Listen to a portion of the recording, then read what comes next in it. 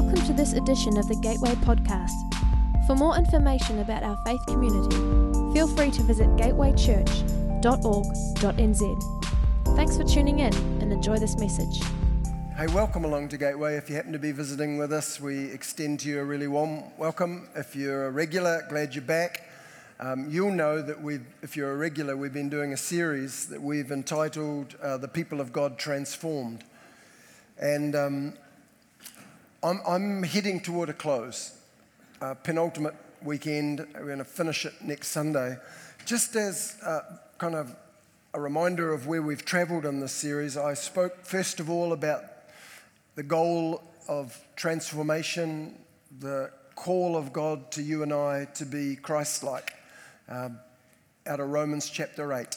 And then a little further on, I did a message where the starting place of that transformation is. We talked about the crooked timber tradition of our fallenness. I talked about the power of virtue. And that was one of the key elements that has kept repeating through this series. Virtue isn't just a synonym for goodness. And we pretty much in our culture, we don't use the word virtue very much at all. When we do use it, we pretty much use it as a synonym for goodness. But that wasn't how the ancients understood virtue. They understood virtue to be the willingness to make small, often difficult choices that over time establish what we might call a second order of naturalness in our lives. When you see a really good guitarist or pianist or somebody who's learned a skill and you ask them about it, they'll often say something to the effect that, I don't know, I don't even think about it. It's second nature to me. Well, the reality is that second nature has developed as they have practiced, as they have made small choices or done exercises over a long period of time. They've persisted in it until that second order of naturalness is established. And the ancients understood that process to be the process of virtue. Now, when we're talking about transformation, we aren't saying, hey, just in your own strength, make all of these choices, because in your own strength, ultimately you'll get there. It isn't just the same order as practicing the guitar or learning a language. You try and transform your character just through your own strength. You will very quickly find yourself smack bang in the middle of Romans chapter 7, where Paul says, look, I know what the right thing is. I just can't find it in myself to do that. What we are saying is that empowered and inspired and led by the Holy Spirit changes the whole ball game. And then you do have the power to not only see what the right thing is, but in those moments to choose under his inspiration and find that you, in New Testament language, are putting off the old order of things that was part of your life and find yourself putting on the new things. So we talked about virtue. I talked about the role of worship in the process of transformation, and we looked how from Romans chapter 1, the failure to worship and be thankful was the beginning point of the disintegration of mankind in terms of fallenness. As we start to be restored, Paul talks about the fact that in worship, with open face, beholding as in a glass the glory of the Lord, we are changed from one degree of glory to another into the same image as Jesus. So there is something incredibly powerful about worship. It's not just about getting together and singing. It's actually about putting your heart out there in a way that it can be progressively transformed. Chris spoke to us about the power of the Word of God in terms of transforming our minds. And last week I spoke to you about recapturing our imaginations. With regard to that message, just let me say something I wasn't saying, because a couple of people have kind of fed back to me and they're asking questions like, so Don, is imagination wrong? And that's not what I said. In fact, I did make the point last week that God isn't trying to do away with your imagination. That would be as silly as it is impossible, because God's given you the faculty of imagination, and He wants it used for His purposes in terms of dreams and giftings and longings. That will happen and ferment in that whole area of the imagination. What I was saying last Sunday was that I used my imagination in an illicit way, in a way that was incredibly self-serving and built into my life patterns of incredible selfishness and self-absorption. And it was that God wanted changed. Not that I wouldn't be imaginative or creative. He wants us there, but it's possible to take the good gifts of God and use them in ways that they weren't intended. And I was talking to you about recapturing that faculty. Throughout the series, as we've talked about being transformed as the people of God, tried to make it as practical as possible. We're trying to unpack what it means when Paul says, exercise yourself unto godliness. What does that look like in our world? What does that look like in jandals and gumboots and high heels and dress shoes and gym shoes? What does that mean for you? One of the things that is difficult in this whole process of entering into transformation is who does what? What's God's role in this thing, and what do I bring to the table? Is it about my effort, or is it just everything that God does? And I'm trying to bring balance to that idea. In Pentecostal circles, where we believe in God supernaturally encountering people, sometimes we tend to the second of those two alternatives. We don't believe in all effort, but we are looking for that supernatural encounter of God that will change everything for us. And so many people over the years in Pentecostal circles that I've witnessed are holding out for some kind of encounter that will hopefully instantly transform their anger or their lust or their tendency to self-pity or bitterness.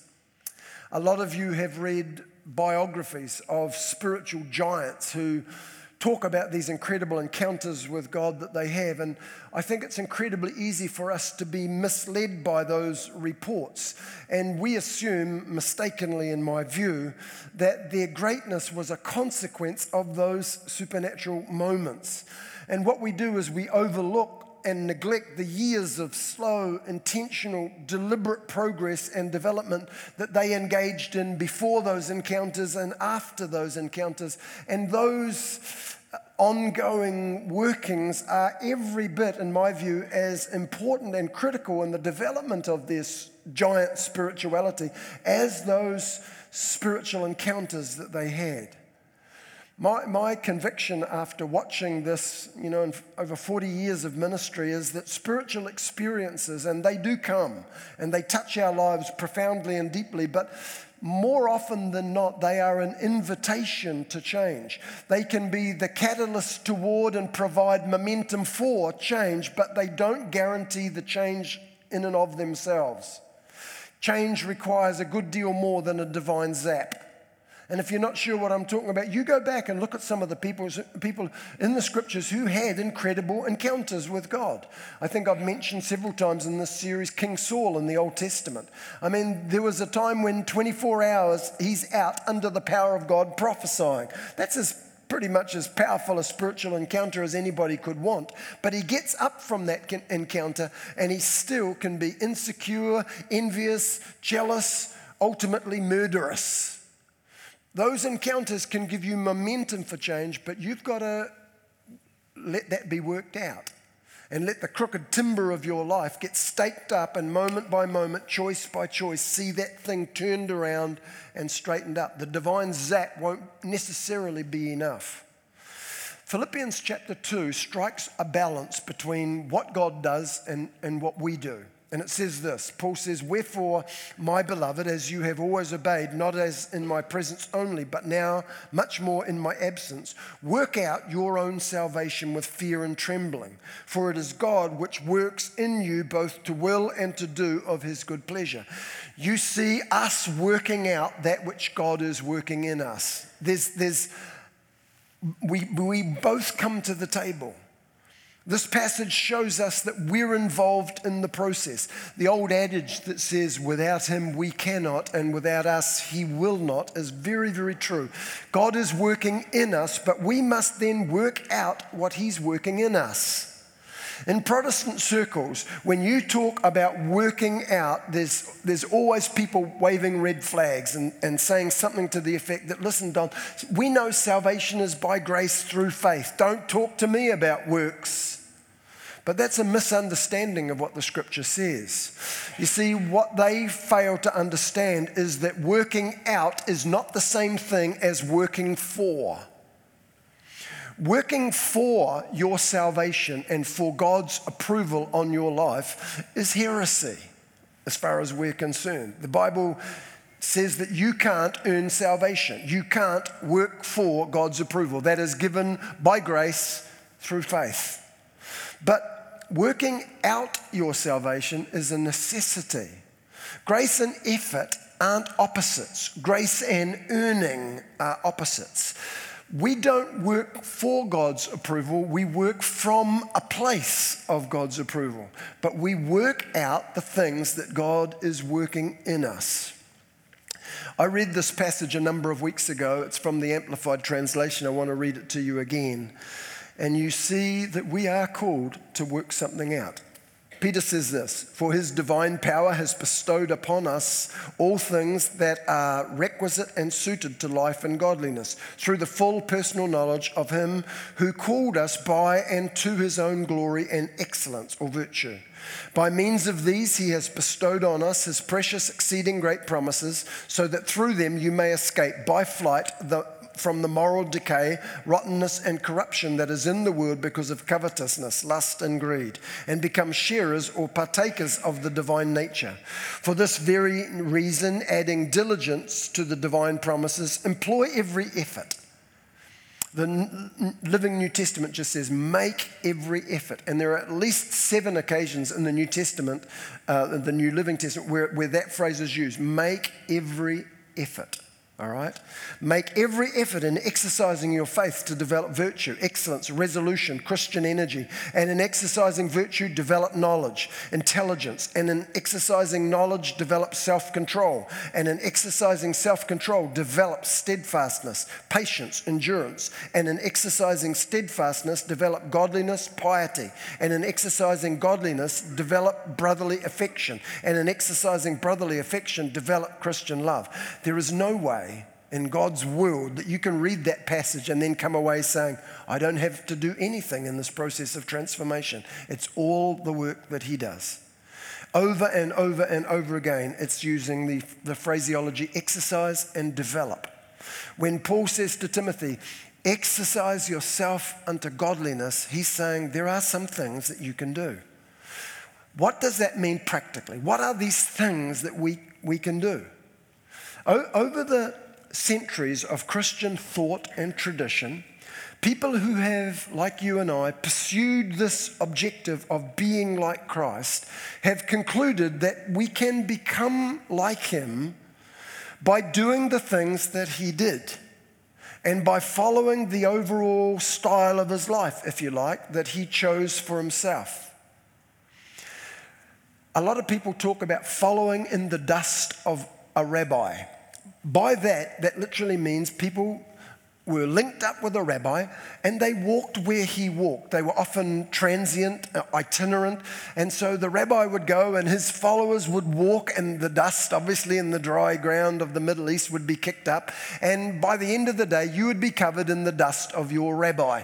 And the idea was that not only would you pick up the physical dust that would be kicked up by his traveling, but that you would see how he lives. You would live as he lived. And at the end of the process, you would do as he did. You would become as he was. So if we're following Jesus, the idea is that his life in many ways becomes ours. And we engage in his deeds, in his form of life, by engaging in the disciplines that he engaged in. Dallas Willard says this. He said, "We can, through faith and grace, become like Christ by practicing the types of activities he engaged in, by arranging our lives around the activities he himself practiced in order to remain at home in the fellowship of his Father." Now, some of you are probably thinking, Don, that's a tall order. How on earth can we be like Jesus? I mean, it's ridiculous, isn't it? I mean, he is God and we plainly are not. Yet, without doubt, the Bible says that he was God. He was God in the flesh. But the Bible also says in the incarnation and in taking on flesh and living among us as a man, he gave up his divine prerogatives. Philippians chapter 2 tells us that. Other passages tell us that. He gave up the divine prerogatives and he lived life subject to exactly the same limitations, the limitations of humanity that you and I have, drawing only on the same resource that's available to you and I, the presence of the indwelling Holy Spirit. So you can't just simply say, oh, well, how do you expect to live like Jesus? I mean, he's God and we aren't. And we dismiss the possibility of organizing our lives around the same kind of things that he did by virtue of that argument. Some of you might be thinking, well, it's all very well, but how can you possibly say to me in the 21st century, live life and organize yourself around the same things that Jesus organized himself around? I mean, how can you emulate his patterns of life? I think that kind of question is based around the assumption that the eras are so different and so removed from one another that there's actually no point of comparison at all. I mean, Jesus lived in a one-horse town with mud huts and a pace of life that obviously would allow time for him to engage in things like prayer and contemplation, activities that in the 21st century are just beyond us. Well, you've possibly heard that little proverb, everything is different and nothing has changed, everything has changed and nothing is different. And I suspect that it's pretty much the same in terms of that argument. The eras are so different you can't compare them. According to G. Campbell Morgan, who was probably one of the greatest expositors that the 20th century produced, he said that Nazareth wasn't a one-horse town with a few mud huts and a few wild animals running around. It was probably a mid-sized city, 15,000 people plus. It was a bustling little metropolis known for its commerce and its prostitution. You see, it was a halfway house between Jerusalem in the south and the cities of Tyre and Sidon in the north. It became a place to stop over for travelers and business caravans and soldiers. As a result, it became known for the commercial possibilities, making a buck by serving the needs of all of these men, and I don't just mean their need for food and rest. That gave Nazareth a reputation. When Nathanael said, "Can anything good come out of Nazareth?" he wasn't talking about its size, he was talking about its reputation. It was a bustling little city, a bustling little culture given to overt sexuality and making a buck. And I said to the group this morning, aren't you glad you don't live in a world like that? Listen, rather than make excuses as to why we can't possibly follow in the footsteps of Jesus, I think you and I would be much more honest if we simply acknowledged the fact that the general human failing is to want the right, but at the same time not want to commit to the discipline that we know that kind of life will require of us. That's why we have that old adage, the road to hell is paved with good intentions. Let's consider briefly, what kind of activities did Jesus engage in? What were the things that he centered his life around? Now, I hope if you've been a Christian for a little while, you've at least heard of the phrase, the spiritual disciplines. I'm hoping that some of you have done more than just heard about it, that you might have explored it and read about it and possibly even been practicing some of them. But the spiritual disciplines are those activities that traditionally and historically through the church centuries have been understood as to be the kinds of activities that Jesus did engage in, and that he arranged his life around these things so that, as Dallas Willard said, he developed and remained at home in the fellowship of his Father.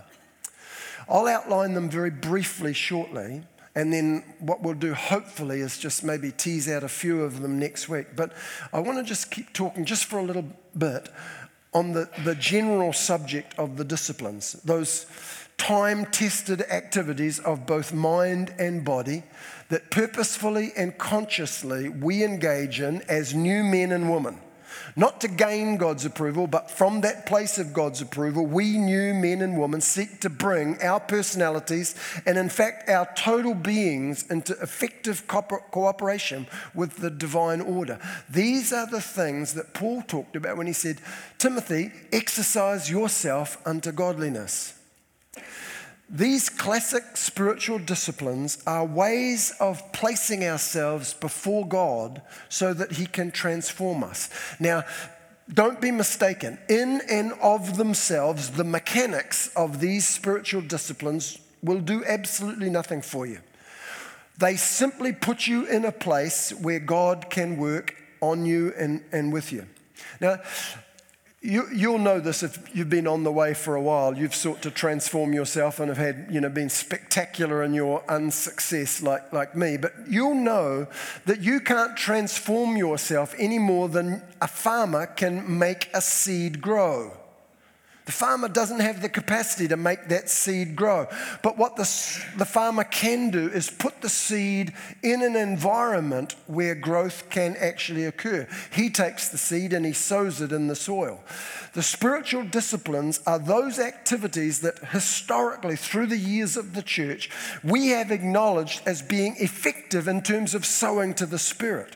This is the kind of environment that if you put your life in, with regularity, something begins to change. Now, by themselves and of themselves, they do nothing. But what they do is posture you, yourselves, so that something can be done. Now, I know when you're talking about discipline to people in this culture, people get really nervous.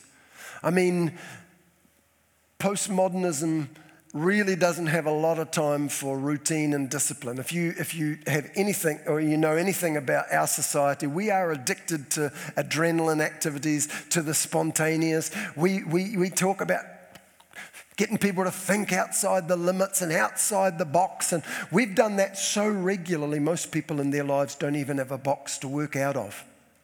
Spontaneity, by definition, is stepping out of the box. If you don't have a box to step out of, you're not spontaneous, you're chaotic. And our society is addicted to chaos. We are being called as disciples of Jesus through the spiritual disciplines back into a place where routine becomes part of who we are. It's what we do. It's the environment in which we place our lives so that transformation can take place. People say to me, oh, Don, be careful. Legalism is around the corner. What you'll produce is a bunch of Pharisees. And I understand that comment because the Pharisees were, in fact, the experts in spiritual disciplines in their day. Clearly, it didn't produce the godliness it was supposed to in them. They were the ones who were most resistant to Jesus. They were pride-filled, they were arrogant, they were self-righteous. If you look at the parable Jesus told about the two men who went up to pray into the temple in Luke chapter 18, it's fascinating. Two men, he says, went up into the temple to pray, one a Pharisee and one a publican. The Pharisee stood and prayed thus with himself. I love that phrase. God's not even listening to this guy. He's praying thus with himself. God, I thank you. Must have been echoing a little. I thank you that I'm not like other men, extortioners, unjust, adulterers, and he points to the publican, like this man. I fast twice a week. I tithe of all that I possess. And he starts going through his spiritual disciplines. These are the things I do. This guy is arrogant. He's self-righteous. At the end of the story, by the way, Jesus turns the table and says, that was the man who went away justified. This guy, with all his spiritual disciplines, got absolutely nothing. I know the passage, or the practice rather, of spiritual disciplines can go wrong. That's the nature of human beings. We have this tendency to legalism, to arrogance, to self-righteousness. And in that spirit, these things that are meant to be a doorway of liberation can actually become a barrier to the very liberation that we seek. And you know what? We all have potential to be Pharisees. It's deep within our hearts. When we tell the story of the Pharisees, we always make it somebody else. We always say, oh, they're a bit Pharisaical, a bit self-righteous. What we don't realize is that there's a Pharisee in the heart of every one of us just waiting for the opportunity to manifest. However, noting that spiritual disciplines can go wrong, to throw them out because they can go wrong and at times and in places have been abused is an immature response. It's throwing the baby out with the bathwater. The spiritual disciplines, strictly speaking, are the activities that we carry out to prepare us for something other than the activity itself. We don't practice the piano to practice the piano. We practice it ultimately so that we can play it well. We don't practice musical scales to practice musical scales. We practice the musical scales so that ultimately we can be really good musicians. These things are means to an end. When they become mistakenly the ends, then you've completely misunderstood their purpose. People who think they are somehow spiritually superior because they practice spiritual disciplines have completely misunderstood the purpose of them. I can't speak for other people, but I can speak for me.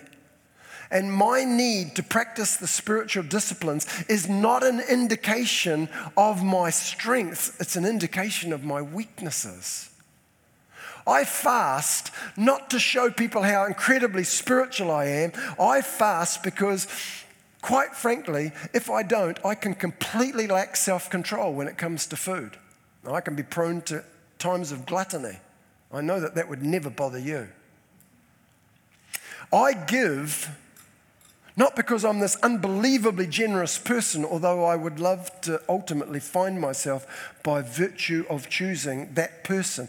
But I give because I know I'm prone to be a tight-fisted miser deep down in my heart.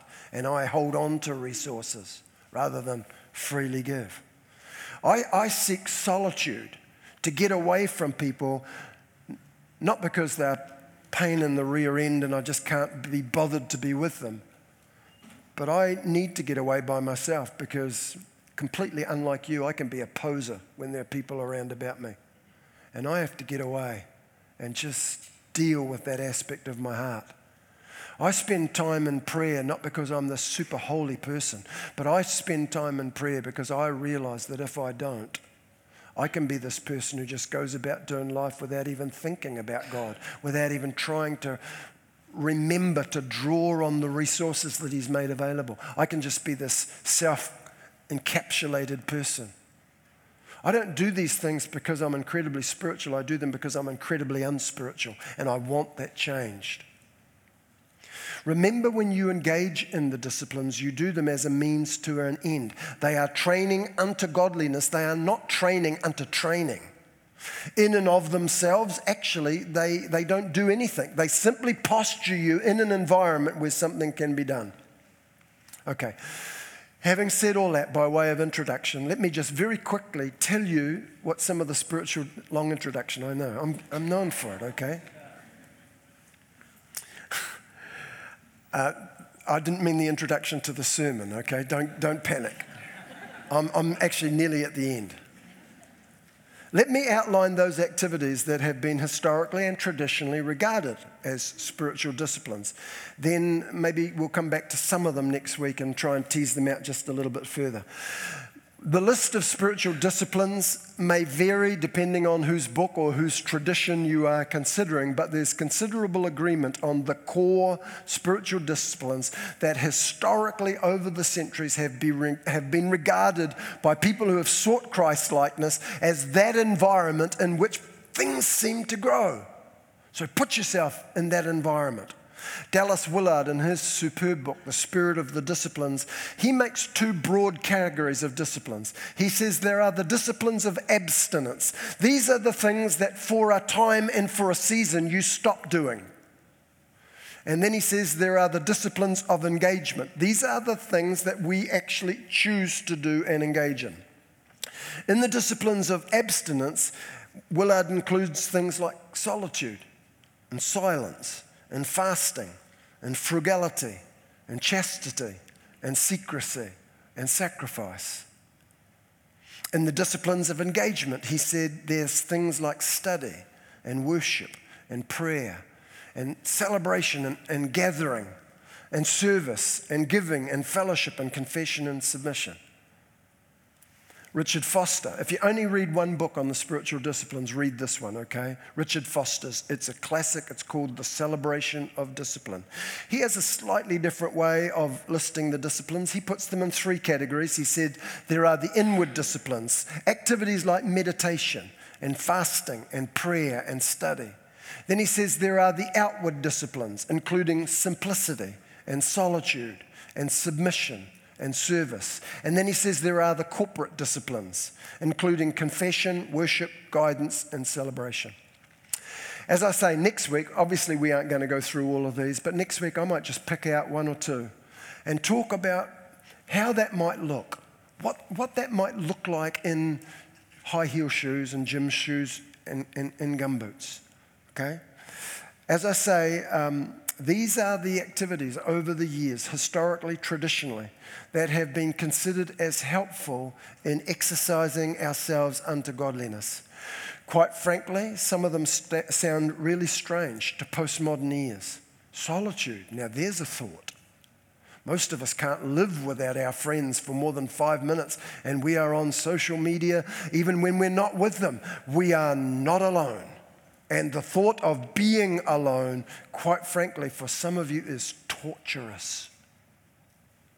Why would that be? It's a thought. Most of us don't think the thought. We just avoid the possibility. But it's alone that you start being face to face with who you are. And if transformation's going to happen, first of all, you've got to know who you are. And the Holy Spirit will be faithful in those moments when you are silent and alone and start talking to you about the way you respond to things.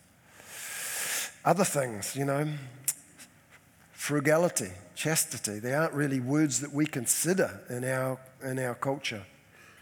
It might well be, though, that some of these things are absolutely crucial in terms of putting us in a place where we can be changed. I was telling the group this morning, one of the disciplines that I have over my 40 years engaged in and out of with varying degrees of success has been this whole area of fasting. I came from a traditional church where they set Friday aside as kind of like you weren't allowed meat on the Friday, you were only allowed fish, and it was kind of this introducing you to sort of an area of discipline. But hey, if you like fish and chips, it's hardly a sacrifice. And I like fish and chips. As I said, I'm prone to... Anyway, when I came into the Pentecostal stream, I came into a church that talked a great deal about prayer and fasting. And we were sort of introduced to this whole idea of prayer's powerful, but you add fasting to it and it becomes dynamic. And I'm not making fun of that tradition. But I began to realize over the years I was approaching fasting with an attitude that really I didn't think was healthy. And I had done fasting with regularity and, quite frankly, some rather long fasts. And I kind of imagined that they were leverage, that I was kind of putting God in a little bit of a spot with, prayer and fasting. I mean, what can I do? I have to answer. And I began to think there's something desperately wrong with this, because I know things are by grace through faith, and it's not about putting God in your debt. But I was using fasting in a way that was little short of earning things. And so a few years ago, I decided, I'm not going to do this anymore. I recognize there's something valuable in this, but I don't understand it. And I'm not doing it with that kind of attitude. So I just stopped fasting. And for about, 5, maybe more years, 6 or 7 years, I didn't fast with any regularity. Relatively recently, I've started getting back into that. And I just... to tell you, it's not with the idea that I think, there is leverage and I'm back into the business of pumping God's arm up his back. I just realized that I need the discipline. I desperately need the discipline of saying no to my body. Now, I'm not quite sure of all of the spiritual things. I'm not discounting it. I've read the books like you have about how God changes history through prayer and fasting and all that stuff. I've just got to a place where, I don't know that I've seen history change through my prayer and fasting, especially my history, but I know me, and I know that I need to be in a place where I can say, you know what? No. Paul talked about beating his body into submission, because he wanted to finish the race well. And I realized I was just giving my body free rein when it came to food. I'd eat whatever I wanted to, whenever I wanted to, however I wanted to. Some of you are saying, yeah, no, I can see it. Somebody once said something to me, and it hit me hard. And they said, Don, how is it that people can give their lives in a moment as a martyr for Christ? Well, I made some comment like, well, in those moments, God will give you the grace that you need. And I'm sure that he does. But they came back to me and said, but how is it that people who have not died to anything in their lives suddenly come to a place where they do this massive turnaround and they give their whole lives in a glorious death for Jesus? He said, would it not be better to, along the line, learn what it is to put to death things, so that that step is actually not that big a step? And it just hit me. I realized as a classic Pentecostal, I'm looking in that moment, should it ever arise, for a supernatural infusion of grace that will take the little old me that wouldn't die to anything to suddenly this massive hero that will die for Christ. And I realized I'm dreaming. I'm dreaming. If I can't say no to some of those things that rise up before me, and I'm saying, you know what, no. Sorry, but no. I'm not doing that. It's virtue. It's this power of small choices that are sometimes hard. Listen, some of you are thinking, man, I tried fasting. I lasted till 10 o'clock. I've broken more fasts than most of you have had hot meals. I've broken... I'm not boasting. I'm ashamed. I have started and stopped more fasts than I can begin to count. And I know how hard it is. It's tough. I was joking this morning and said, the first time I fasted, I thought it would be simple, 24 hours. Man, I can do that easily. I tell you, by the end of that day, I'm looking at anything as a possible food source. Cat goes by. I can just imagine this thing on a spit. Yeah, kitty. I was totally blown away. I was totally blown away by how ingrained in me this trip was. Is that a laugh of recognition or just... I won't put you on the spot. If you don't believe me, you try it. Some of you are thinking, oh, come on, how hard can it be? You do it. You try it. You start. I tell you what, you have to learn, and it's hard. And prayer's the same. You take any one of those spiritual disciplines, you won't fall into them easily. That's why they're called disciplines.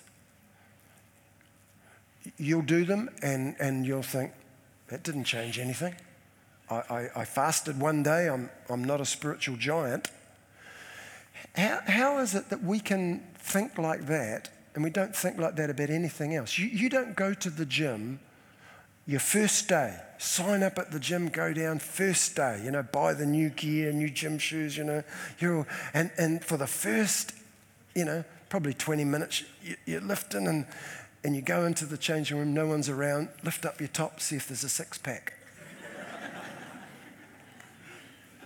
You laugh because that's plainly ridiculous. It doesn't happen like that.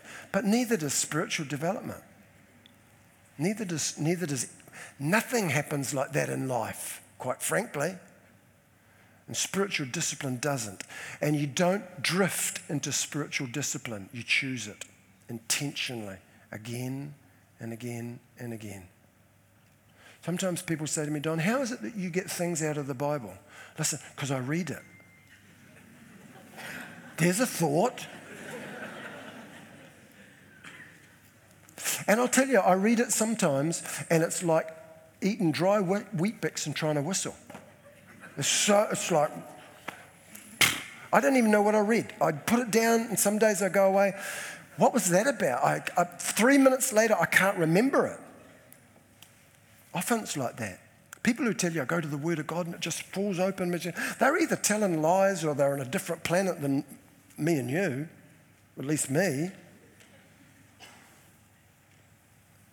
I just keep going. I keep reading.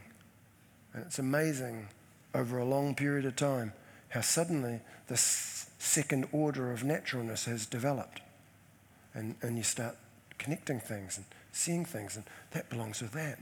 I've seen this, and suddenly it starts happening. Didn't for a start, and it doesn't always even now. But it's what you do. It's putting that seed in that place where something can happen. Worship is like that. That's why we say to you, let's stand and let's worship.